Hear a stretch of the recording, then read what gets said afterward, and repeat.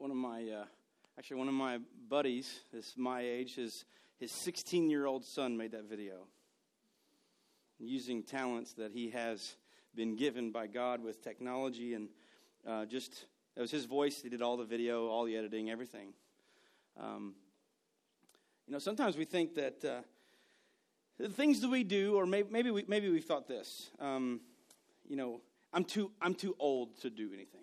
I've reached that point there that maybe I've done something my whole life for the church or for God, and I'm just too old. I don't have an impact. Or maybe the opposite is I'm too young. I don't have a car. I don't have this. I don't have this. And I wanted to put that video on here today because I know Isaiah, and I know that he made that video. I asked him for permission to use that, and he said, absolutely, man, that sounds cool. So at his church, it's playing this morning up in Northern Illinois, but I told him, I said, well, we're going to play it in Connection this morning, and he was excited.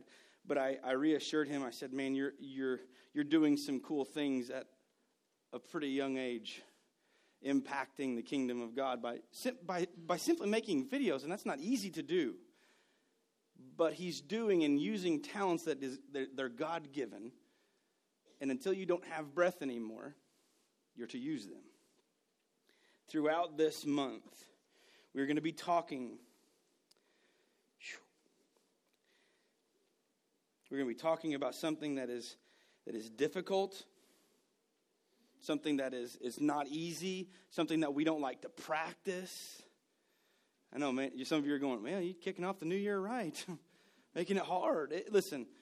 One of the biggest lies that the church has told people, that they say, come have a relationship with Jesus, get saved, whatever terminology you want to use in a church, become a follower, Christian, whatever you want to use.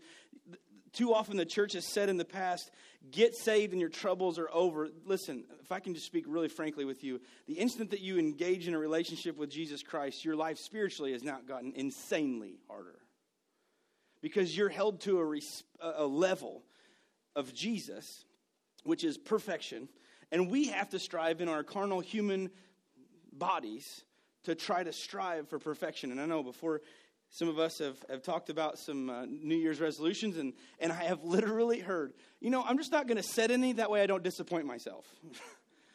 One of my friends put on Facebook, he said, you can't tell it's a new year, can you? ? And it was a picture of a Kroger, and all of the salad was gone. See, we really strive. We want maybe your resolution is to get in shape and lose some weight, and maybe you want to do a 5K or a 10K or a marathon. Anyway, I'm just kidding. If that's your thing, or maybe you want to set other goals. Maybe you want to be a better dad, be a better husband, be a better follower of Christ. Get closer. Listen, I'm just going to warn you. We're going to do January sermons because I want to warn you for the rest of the year. If you take steps. If God is right here and you say, okay, God, 2018, I'm going to keep walking at you. I'm going to keep seeking you. I want to keep getting closer. Can I just tell you that every step that you go this way, the wind gets stronger. Satan does anything, can and will do anything to mess you up, push you aside.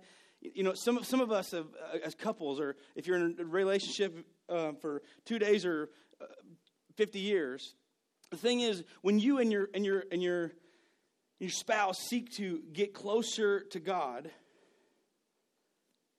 that's when the door slamming begins, isn't it?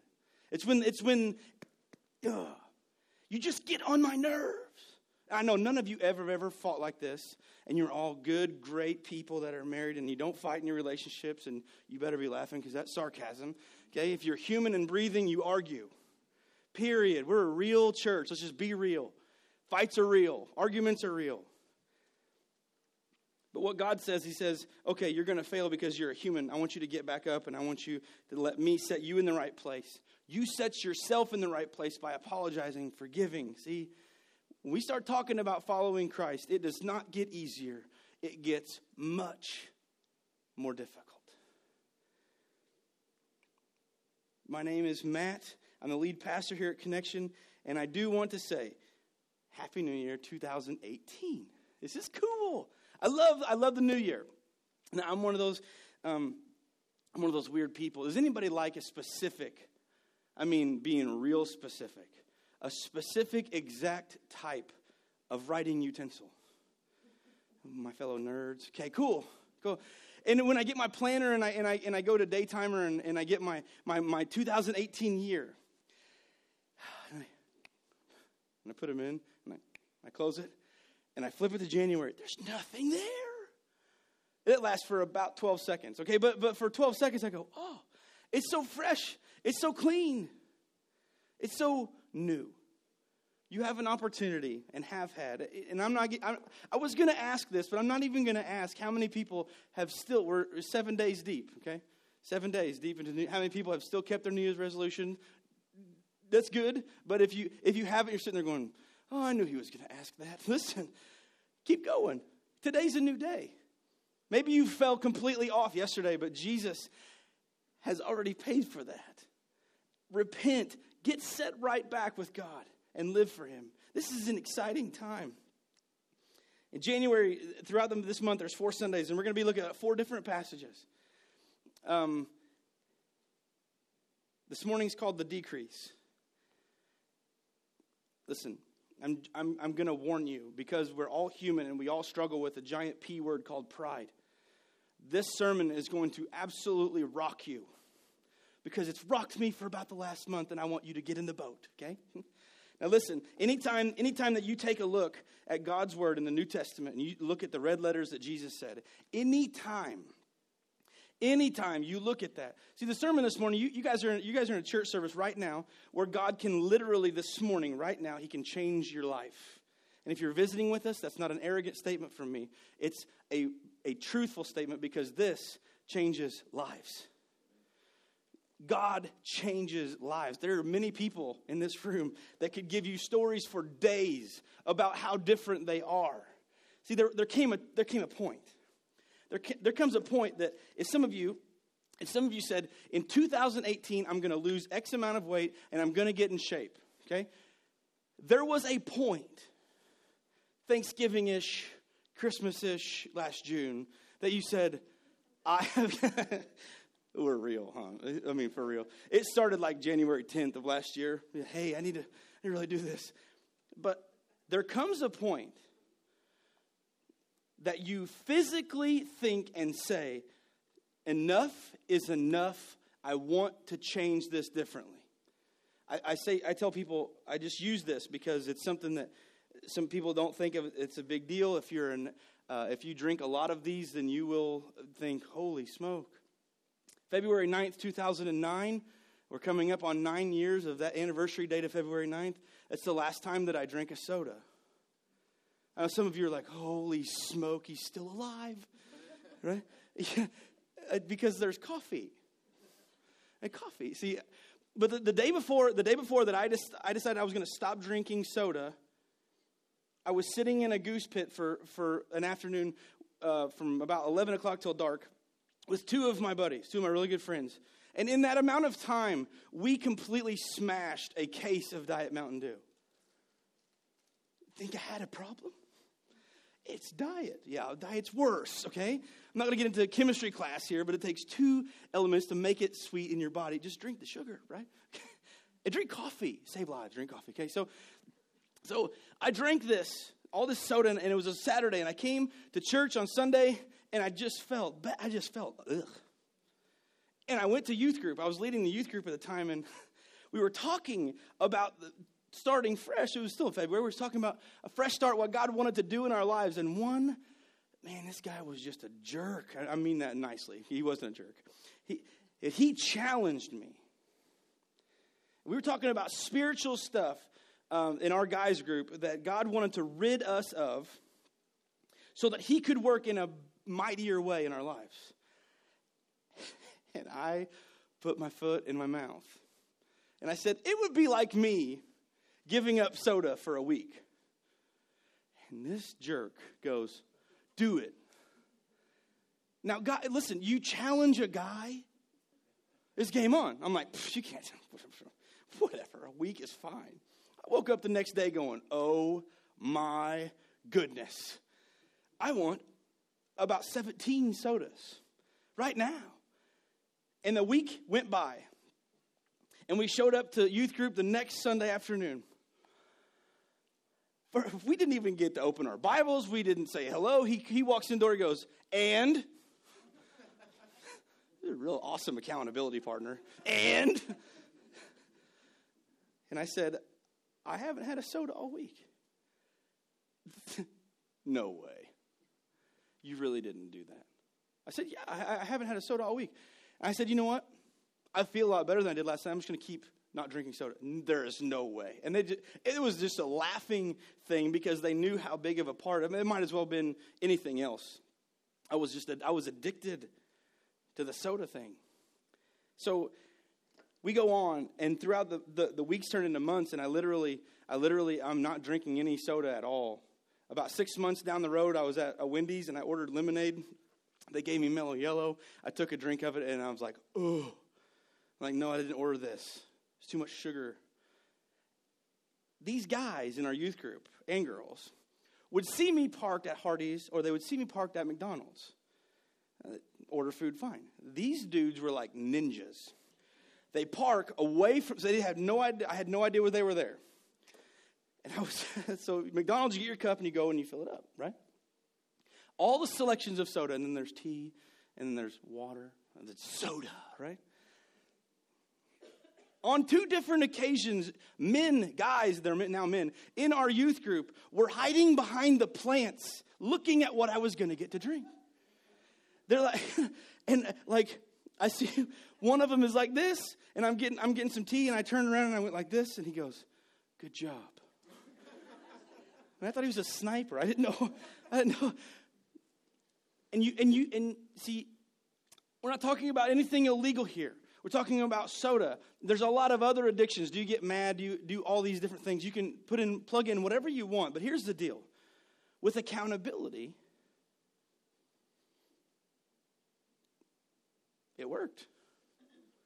And there's been other things that this area right now is not the time for me to share with you about what God has done with me. But God desires to give you a brand new start. This morning we're going to be in John chapter 3 in just a second. And we're going to be in verse 22. If you didn't bring a Bible, we're going to put the words up here on the screen. But there came that time. February 9th, 2009 was my time. I said, I did put my foot in my mouth. I said, it's like me giving up soda for a week. And then I'll never forget, do it. I'm like, okay. It's one of those things where you react real quick. You're like, yeah. And you walk away and going, oh, man, this is not good. This is not good. Oh. But in our spiritual life, it can be much the same way. Working out, stopping drinking soda, drinking less coffee, drinking less sweet tea. Whatever it is in you or something that's moving in your spiritual life that's negative. Maybe you drifted away from God. Maybe 2017, let's just be honest, wasn't a great year for you spiritually. Let's just get there. Maybe it wasn't. Maybe you did not finish 2017 where you wanted to finish 2017. Maybe for the last 3 or 4 years, it's kind of been like, man, I just missed that again. I just really want to be better. Can I just ask you a question? Will you please not stop? Don't stop seeking God. Don't stop when it gets hard, because when it gets hard is when you see the biggest victories. Oftentimes,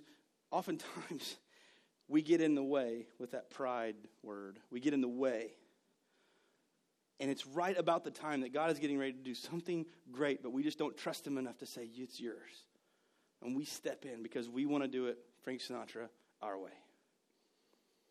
We want to do it our way.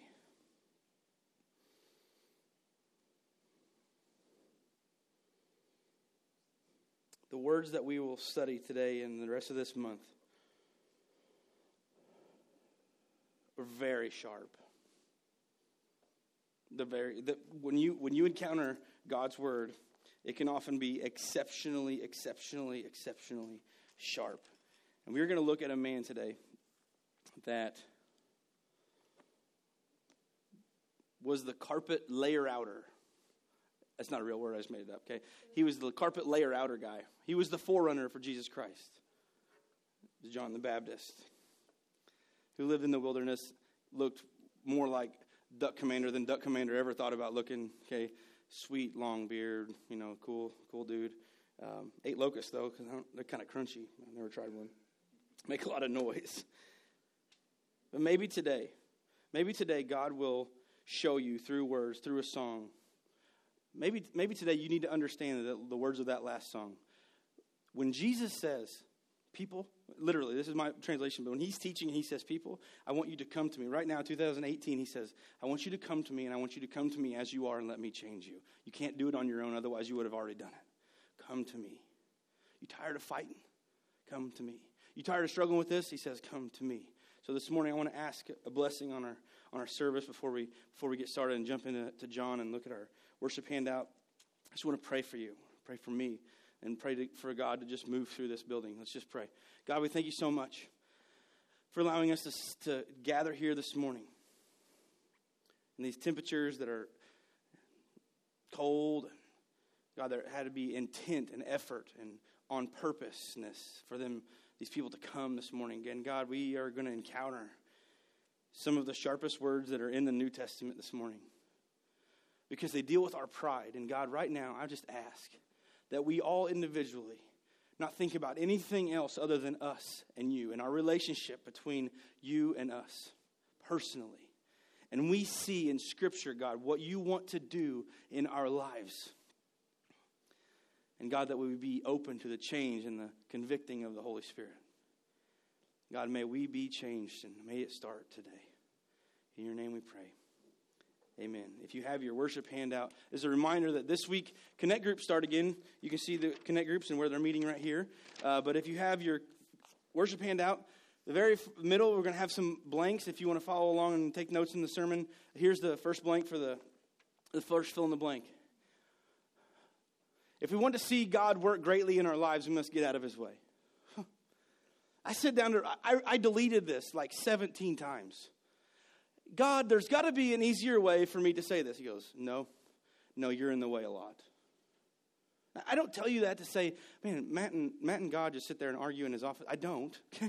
But sometimes I literally ask God, we do this a little different.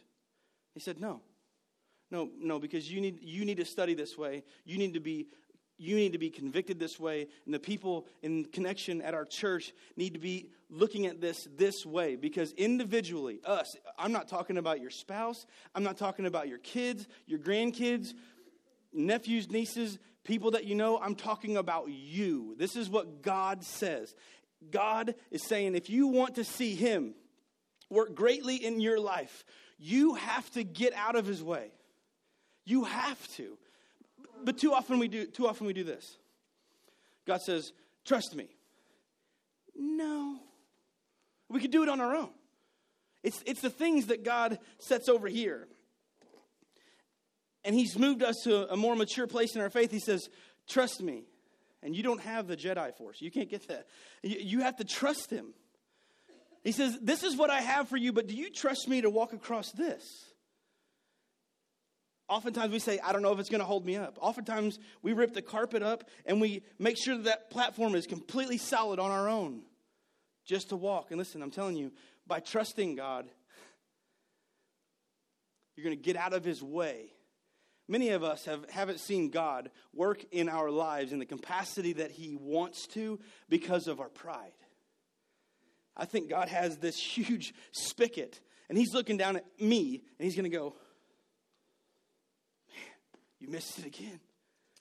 You missed it again. Man, I just want you to trust me. This is a new year. Maybe you have a relationship, and maybe this week, maybe last month. And I know none of you have this. I'm just saying, just for instance. Maybe you got into an argument with your spouse. And I'm going to take another step. Maybe you were a jerk. I know it could never be this way. For instance. Let me just tell you something. I got into a disagreement with my wife this month. I know, I'm a pastor, and I still got into it. I know, it's really wild. I'm not elevated above anything. And I'm human, and I got into an argument with my wife. Guess who the jerk was? Everybody's pointing at me. Mary's in here. You can point that way. We each have, listen, we know each other very, very well. And we both have each other's remote control in our back pocket. You know, if you have been around someone for a long time, you can go, this will make them mad. Watch this. And sometimes you're just, sometimes you kind of like stand on it and surf. You can make it just continuous. You understand that you have issues. Oh, no, I don't. Nope, it's always their fault. It's always their fault. Can I just please hear me in love? It is 100% not always the other person's fault. Take some blame, please. When God looks down at us spiritually, we do the same thing. It's not my fault, God. And he looks down at me and he goes, you little sucker, listen to me. It is your fault. And he convicts me. And he says, you need to apologize to your wife. And I said, nah. You know, Jesus died for that. I just talked to you. You ever tried that one? I'll just make this relationship right with me and you, and then we'll call it good. And God says, you need to go talk to the woman that I gave you for this life, and you need to apologize to her. I said, I don't really want to. No one's ever said that, right? Or Mary does something to me on the very rare off chance that she does something to me. I sit and talk with God. I was like, God, if she would have done that, I wouldn't have had to get mad. Take some blame, Matt. So Mary comes to me and she says, I'm sorry.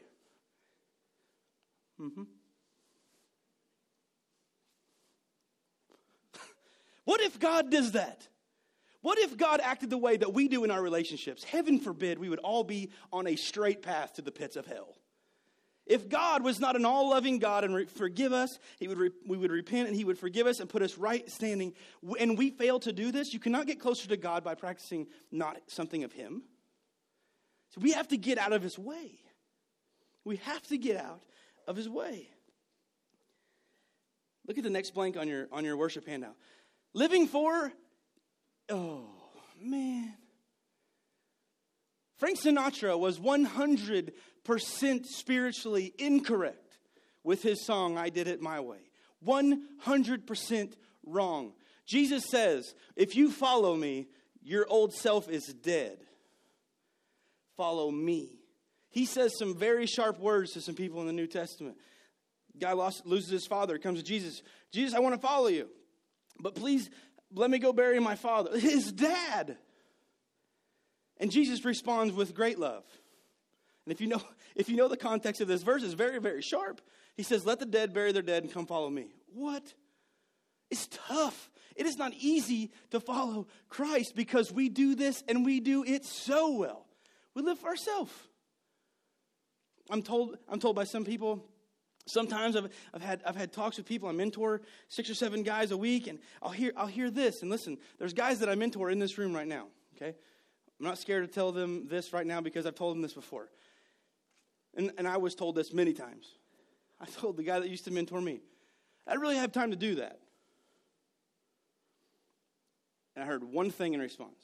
Did you have time to do the things that you wanted to? Maybe.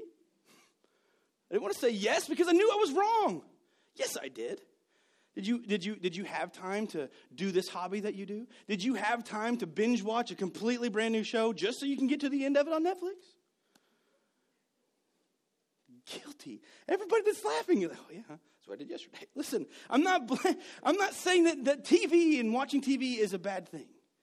But what I am saying is when we lie to ourselves just to be right, and we say, I didn't have time. Did you have time to go get coffee? Did you have time to do this? Did you have time to do this? Time is difficult for us. We're Americans, and we become fake busy. You know what fake busy is? You're not really busy. You're just busy and trying to be busy and look busy. You're not really busy. You're not. If we cut out the things that we seriously didn't have to do, I'll just ask this question real quick. We're supposed to, as adult people, we're supposed to get 8 hours of sleep. Just based on this room right now, how many people last night got 8 hours of sleep? Look around. These people are the ones that are awake, by the way. No, I'm just kidding. Listen. So you had more time. So you it says 8 hours, but actually for most of us, we can subtract from that time, and you had even more time of consciousness during the day. See, it's very difficult. But when we live for ourselves, it goes completely against what God wants. In May, in the beginning of summer, we're going to have what we call a dunk party. We're going to baptize some people. And this goes directly in line with that. It says living for ourselves goes against what God wants. When you stand in the baptism waters, it's your old self. Okay, it's a representation, okay, of what happened inside you. And the person stands here, and they're buried with Christ. Their old self is dead, and they're raised what? New. Oh, I love baptisms. It's so fun. They're so awesome. And I know some of you are going, because we have wings after. It's okay, fine. But I do like baptisms more than the wings. But we have a big party, and there's a big celebration. There should be. You have no idea. If you could have earbuds and connect you to heaven and what's going on in heaven when that happens, it would be nuts. Crazy. It's a celebration of worship. But too often, we even mature Christians that have gone through that phase and that are seeking God, have been buried, have been resurrected. We're a new person. We're a new creation. And a whole bunch of times we reach back and grab that old self and say, no, I want to act this way today. You want to pick up an old habit. You want to pick up this. You want to pick up. Listen, can I be really honest with you? I can be sitting in a restaurant. Someone can walk by me, and if they are within 5 feet of me, and they have no lid on their drink, I can tell you what type of soda it is, if I can smell it. And I can tell you right now, if it's Dr. Pepper, I love Dr. Pepper. I hope Dr. Pepper's in heaven. Right? You know, Dr. Pepper fountain right next to Reese's Peanut Butter Cups on the Tree of Life. That'd be awesome. Okay? But every once in a while, I have this, I'm like, man, that would sound really good. Do I want to throw away 9 years? No. Now it's like a game with myself. I'm like, no, I'm not going to do that. How many people remember when the What Would Jesus Do bracelets came out? My people. How many had one? How many had more than one? Watch this. How many people had more than 5 different colors of them? Me and Whitney. Okay, cool. I had to. My dad was a youth pastor, so we had all kinds of colors. And my dad came up with this, and it's really good, and it really goes with this. But those bracelets were meant to be worn, and whenever we were doing life and something comes up, we're supposed to look down, and it would say, what would Jesus do? Reminding us of how we should act as a follower of Jesus. A very good reminder, very cool idea. By the way, number one thing stolen out of a Christian bookstore, what would Jesus do bracelet? No joke. Are you kidding me? What would Jesus do? Thank you? No. But my dad says people that live for themselves have what would Jesus do completely just straight backwards. It's DJWW. It's do just what you want. We do that so often. We do, I want to do this because I want to do this because this will make me happy. And this will listen, most of the time that you get to that thing that says, we're going to be happy, you aren't really that happy, are you? Now we got to get the next thing and the next thing. We're going to be talking about a guy that today is one of the coolest people in the Bible to me. I really want to meet this dude in heaven one day. I can't wait. John the Baptist. I mean, he was backwoods country before that was even a thing. The dude he ate locusts. Okay, you know the things on in summer, and then they leave the shells everywhere, and your kids come up to you and scare you to death with them. Like he delicacy, weird. All right, he ate that. Look at verse 30 or 22 in chapter 3 of John. Look at this. Then Jesus and his disciples left Jerusalem, and they went into the Judean countryside. This comes after. Last week, we were in John chapter 3, and it comes after the Nick at Night episode. Remember that? When Nicodemus comes? This is after that, and Jesus has said the famous, for God so loved the world that he sent me. Okay? He said this. Let me set the stage for you. Up until this time right now, John the Baptist is the all-star in the river. If there is a place to get baptized, it is with John the Baptist and his followers. They are the man. That's where you go. You want to follow Jesus, you go to John the Baptist, and you want to follow him, you get baptized here. And you may think, well, we can look at somebody in the New Testament like John the Baptist, and there won't be pride. There's not pride in him in this section of Scripture. but we can look at it as followers, and we can get some things. And if you take notes, listen to this. Then Jesus and his disciples left Jerusalem, and they went to the Judean countryside, and Jesus spent some time with them there, baptizing people. And we see Jesus begin his ministry. John the Baptist knows his job. He came to be the forerunner for Jesus Christ. Okay, he came to do he has a job. But listen to this. If you're taking notes, why is it important that we see this in Scripture? Why is it important that we see? All we do is just read 22 and we just go on to 23. Watch that. Look at the intentionalness. Look at number one. You can write it down if you want. Jesus and his disciples spent time together. It was relationship building. It's very important.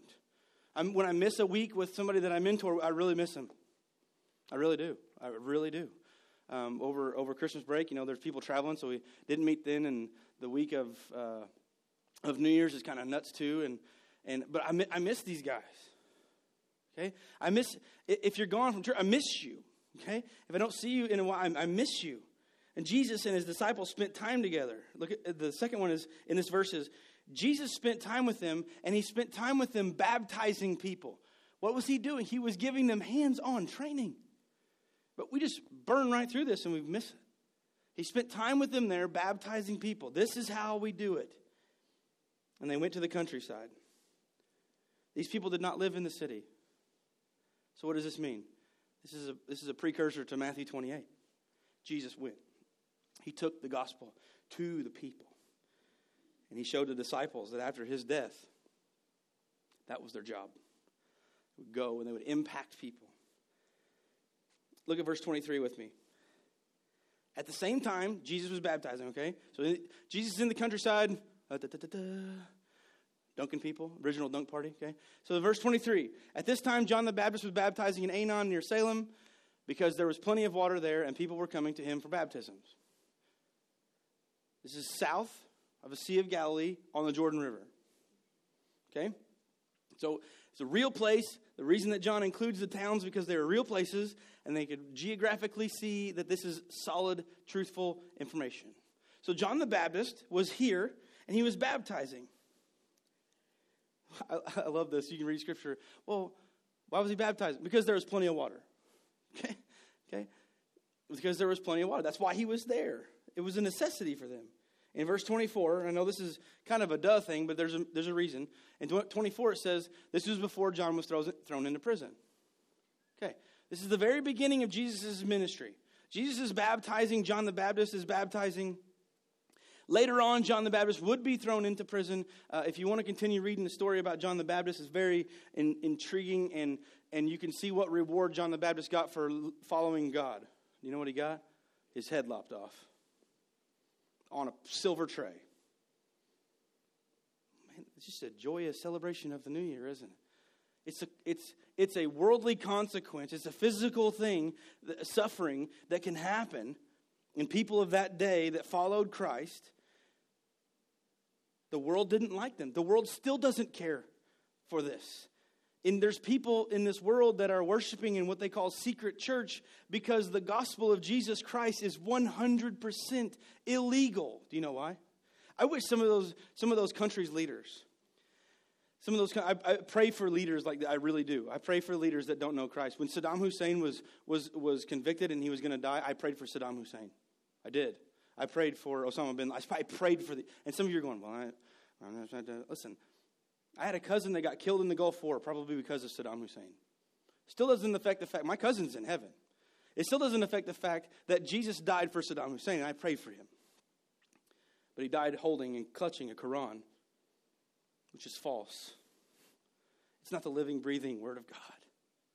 It has nothing to do with Jesus and him saving us from our sin. And I pray for these people. But John was tossed in prison after this. And because of a selfish girl who talked to daddy, who didn't make a right choice, John the Baptist loses his head for the glory of the kingdom. So Jesus comes onto the scene. Wouldn't now be a good time for John the Baptist to stop baptizing? You could compete with Jesus. He's the all-star. He's the Hall of Famer. John the Baptist continues to do the baptizing because that's what God had called him to do. And see, he starts to fade, and Jesus starts to increase. He starts to come to the forefront. Look at verse 25. A debate broke out. Oh, yeah. Religion and politics, right? Don't discuss them, okay? A debate broke out between John's disciples and a certain Jew over ceremonial cleansing. They differed on something. I've seen differences go out of sight crazy. Do you know why they go out of sight crazy? I'm really, seriously, you want to know why? Both sides had the pride of being right. I'll just do something real quick. Jesus is the only way to heaven. He's God's son. He died on the cross for your sins, that you can have a relationship with him. God resurrected him from the third day. Everything else, shallow water. You can have differencing of opinions, and you can still treat people like humans. But this is a heavy debate. Debate broke out between John's disciples and a certain Jew over ceremonial cleansing. So John's disciples came to him and said, Sir, I don't know what they call him. Original duck commander, bearded dude, John, I don't know. But they said, John's disciples came to him and said, Rabbi, the man you met on the other side of the Jordan River, the one you identified as the Messiah, is also baptizing people. Look what they're basically saying. He's taking our job. Aren't they? Right?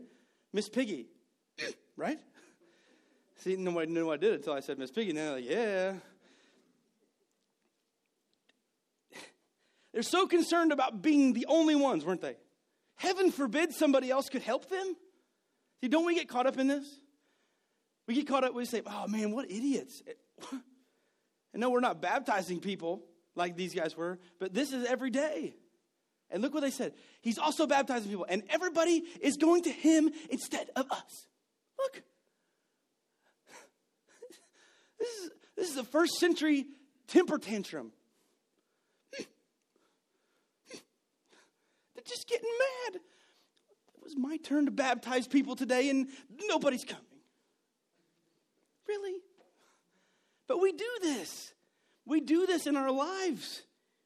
These people were upset. But they're also exceptionally jealous. Look, number one, you're not going to compete with Jesus, okay? But these guys had no comprehension of who that was. Okay, Messiah, cool. But we still want to do. Our focus must be this. You have to practice humility. Because this life, this church, anything that you have, everything that you have should point people towards Jesus. Not to you. Rebecca St. James, I remember every guy in any youth group in the 90s, anywhere, had a crush on Rebecca St. James, anywhere. If they said they don't, they're lying. Okay, they did. Okay, Rebecca St. James, and she used to say this, don't follow me. And she was talking to her fans. She says, don't follow me. Follow the man that I follow. In a person that had that kind of, let's see, you look into a secular world and you see a secular artist and ask them to say the same thing. They cannot even utter it. Oh no, it's about me. I want to sell the most records of all time. I want to do this. I want to do this. I want to do this. It's all about me, me, me, me. These guys were doing the same thing. It's about us, John. Oh, they're going to Jesus. We can baptize him just the same.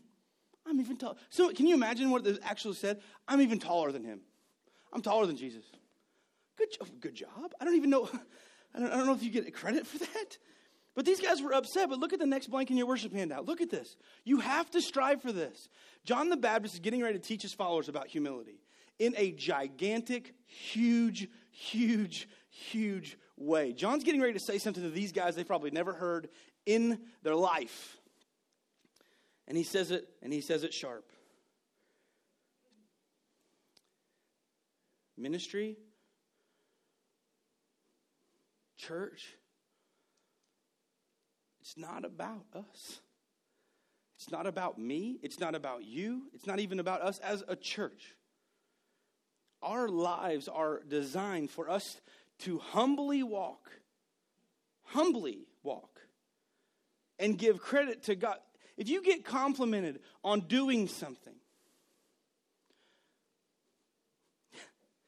even if it's at a work where you have to do a skill and you get complimented, humility doesn't say, yeah, I'm basically the best that you've ever seen. It's, man, I'm very blessed to have the teachers that I had. I'm blessed to have the skills to do this because of the God that he saw fit to give me that skill. I have a really good friend. He plays a screaming lead guitar in South Carolina at a church. And he has more musical mind than I've ever seen in one human. He's a band teacher. He plays every instrument, all of them. Like we challenge him all the time. One time he brought an accordion. Anybody play accordion? And he said, I just want to try it out. In about 5 minutes, he played Crazy Train by Ozzy Osbourne on an accordion. Whatever. But if you go up to him, I've seen people, dude, that was awesome. And he goes, God is just good. I physically think that God enhances his skills because he walks that way. He doesn't say, hey, look what I did. Look what I did. It's all about God. I say, I'm glad that you enjoyed it, and I hope that your this worship led you closer to God. Ministry, there are very, very large churches in the world. There's very, very small churches in this world. And there are very, very, very, very many in the middle. Lots. And they each have their piece of the puzzle. I know of a church that's less than an hour from here. They run less than 75 people. And per capita, they're in the top 10% of giving to foreign missionaries in the state of Illinois. They're in less than 70 people. But their impact for the kingdom is great. Because they choose to honor God with what they do. If God wants Connection to be a church of 500, fine. If God wants Connection to be a church of 250 and we take 50 and we send them out to plant a new church, that'd be fine too. Whatever he wants us to do is what we're going to do. Look at verses 27 and 28. John replies. And these guys are upset. They're mispiggying.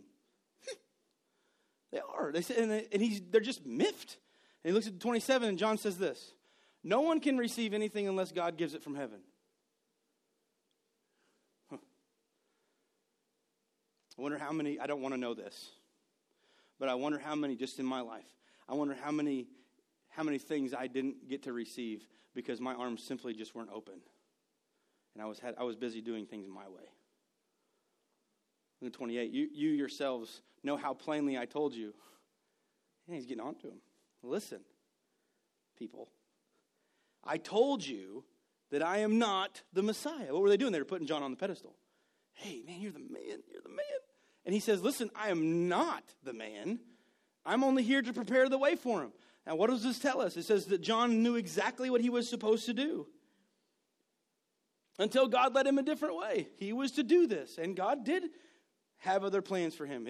For him, unfortunately, while he was on this earth, he was thrown in prison. Then he had his head chopped off. But the instant that happened, eternal reward. Eternal reward. In verse 29, he says, if you underline in your Bible, here you go. It is the bridegroom, that's Jesus, who marries the bride, that's the church, his followers. Look, this is so cool. We talk about humility. And the bridegroom's friend, John the Baptist. John the Baptist is like the best man. Look at that. He says that the bridegroom who marries the bride and the bridegroom's friend is simply, he's talking to himself in third person. The bridegroom's friend is simply glad to stand with him and hear his vows. Therefore, I'm filled with joy at his success. When's the last time that somebody else's success gave you joy? That's humility.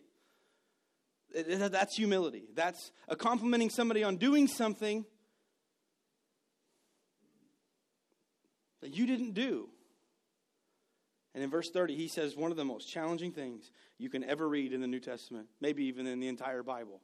John the Baptist says this, this Jesus, must become greater and greater, and I must become less and less.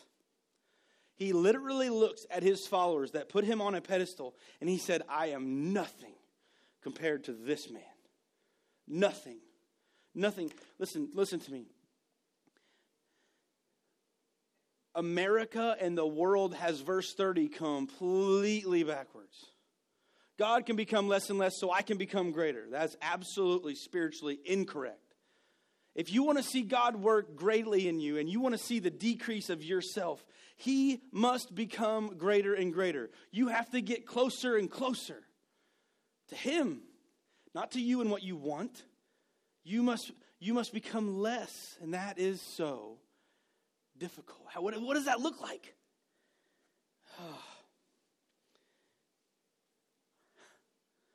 It means this. Mary, I'm sorry. I shouldn't have acted that way. Or she comes to me and she said, I'm really sorry, I shouldn't act that. I said, I forgive you. I love you. It's not about us.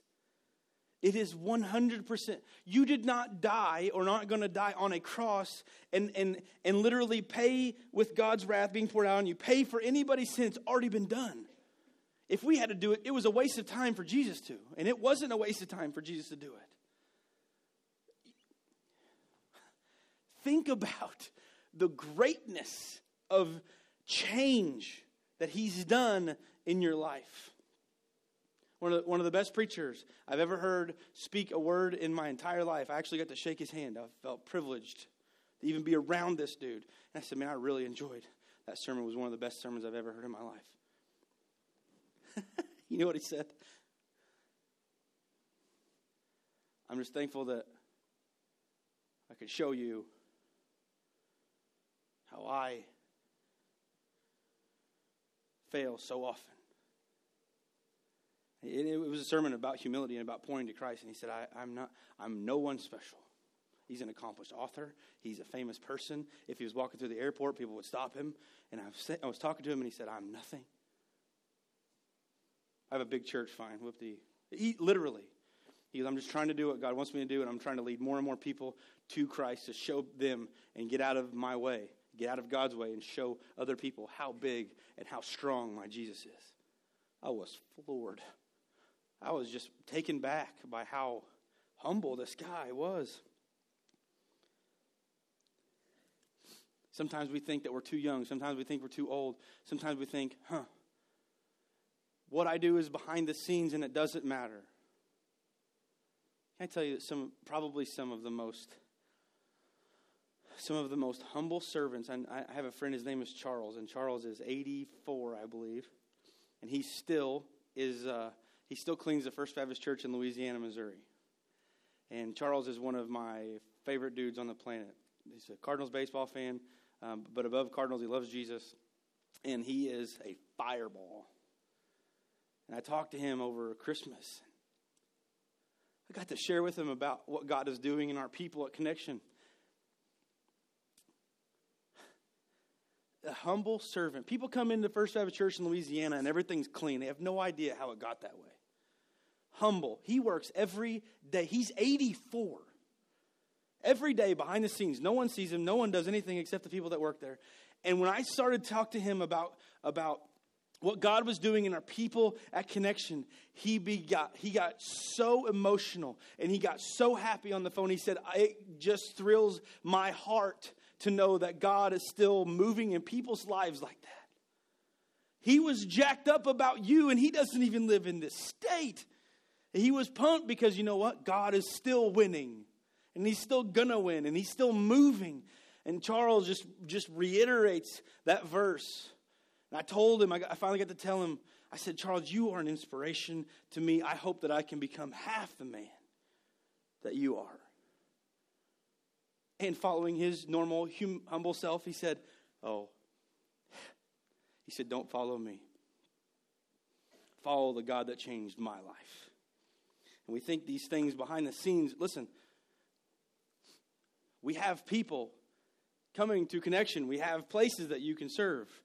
do first impressions to cook popcorn? You want to clean the sanctuary? You want to do the bathrooms? You want to do preschool, Kids Rock? Come and see me. I'll hook you up. But people, we have to. That's our job. Our job is to serve. Our job is to be humble and to glorify people when they come in, or to glorify God. And when people come in, they say, wow. One of the greatest compliments, though, I've ever heard of somebody comes into Connection is, you guys are friendly. And then they get this look, and they're like, no, I mean, like, really? They're like, I shook hands with like 35 people today. I have no idea. I said, don't remember their names. I said, don't. It's our job. We want to make you feel comfortable. We want you to enjoy it. Get some coffee. Hang out. Listen, that doesn't happen without people serving. When is going to become your point where he becomes greater and we become less? Where's the line in the sand being drawn? Look at the last blank in your worship handout. Look at this. Do you have joy in doing what you're doing for God's kingdom? My job's not important. Listen, you're playing the role of John the Baptist followers. Well, now that he's here, we don't have anything to do. Listen, do you have joy in doing what you're doing for God's kingdom? And you say, well, I don't know. What are you doing? You can only answer this question if you are doing it. Do you have joy? Man, I saw some people this morning. Now, this is nuts. Crazy. I saw some people that had vacuum sweepers in their hands, and they were doing something that's very, very not typical of my face at home when I'm vacuuming. Because I don't necessarily care to do it, okay? I don't have one of those robots yet. I'm looking. They were vacuuming, and they were smiling. I walked by them, and the first thing in my head was going, weird. They're smiling. People were making popcorn this morning. Listen, the kitchen gets warm with everything in there. And people are in there. And I'm like, you guys are making me sick. You're too happy. How much coffee do you have? Right? See, I was looking at all these things. Listen, it's people that are serving. Do you have the joy? Do we wake up with the joy every morning? No. You're human. Things go wrong. Days go wrong. Months go wrong. Do you have joy in doing what you're doing for God's kingdom? And if you're not doing anything, can I please suggest that you do? Please. Join us at Connect Group. Find out what God's doing. Some of the coolest stories I've heard in the last 6 months come from our Connect Groups. We see people that are learning more about God than they've ever learned in their life. Not because I wrote the stuff. Anybody can do what I do and write the lessons. But it's not the teachers either. I'm not going to put them on a platform. It's God's Word. It changes people's lives. But what are you doing? Are you going to choose? Is today your February 9th? And we're not talking about soda here. This is individual. This is not your mate. There should be no texting. Hey, Mary, did you check out what I said at about, 9:50? No, it's not about that. It's not about, well, I heard a good message today. You're going to listen to this online. No. Okay? Are you ready to step off of the platform that our prideful human self gives us and say, God, I want you, make me fade. In my job, I want to fade away. I want you to come to the front. I want people to see you instead of me. I'm not important. I'm just the preparer. God, would you help me prepare the way to somebody that I work with, somebody that I come in contact with? Will you be the decrease? Let's pray. God, we thank you so much for this time. We're just so happy that we get to worship.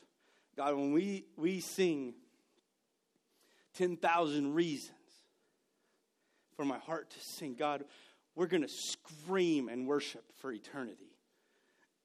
Because then and only then, with the mind of Christ in heaven, we are going to understand how great, how unbelievable you are. But God, right now, while we have a job to do, will you just fade us? Fade us out of the front. God, would you come and take our place? Remove our pride. Remove our thinking more of ourselves than we actually should. Would you remove that from us, God? Would you help us? May today be the day that it comes to the point in the sand and we said, this is it. I want you, God, to take over. I want you to fade me so that you can increase. Move me out of the way. God, we love you and we thank you. May anything and everything that we do today bring glory and honor to your name. In your name we pray. Amen.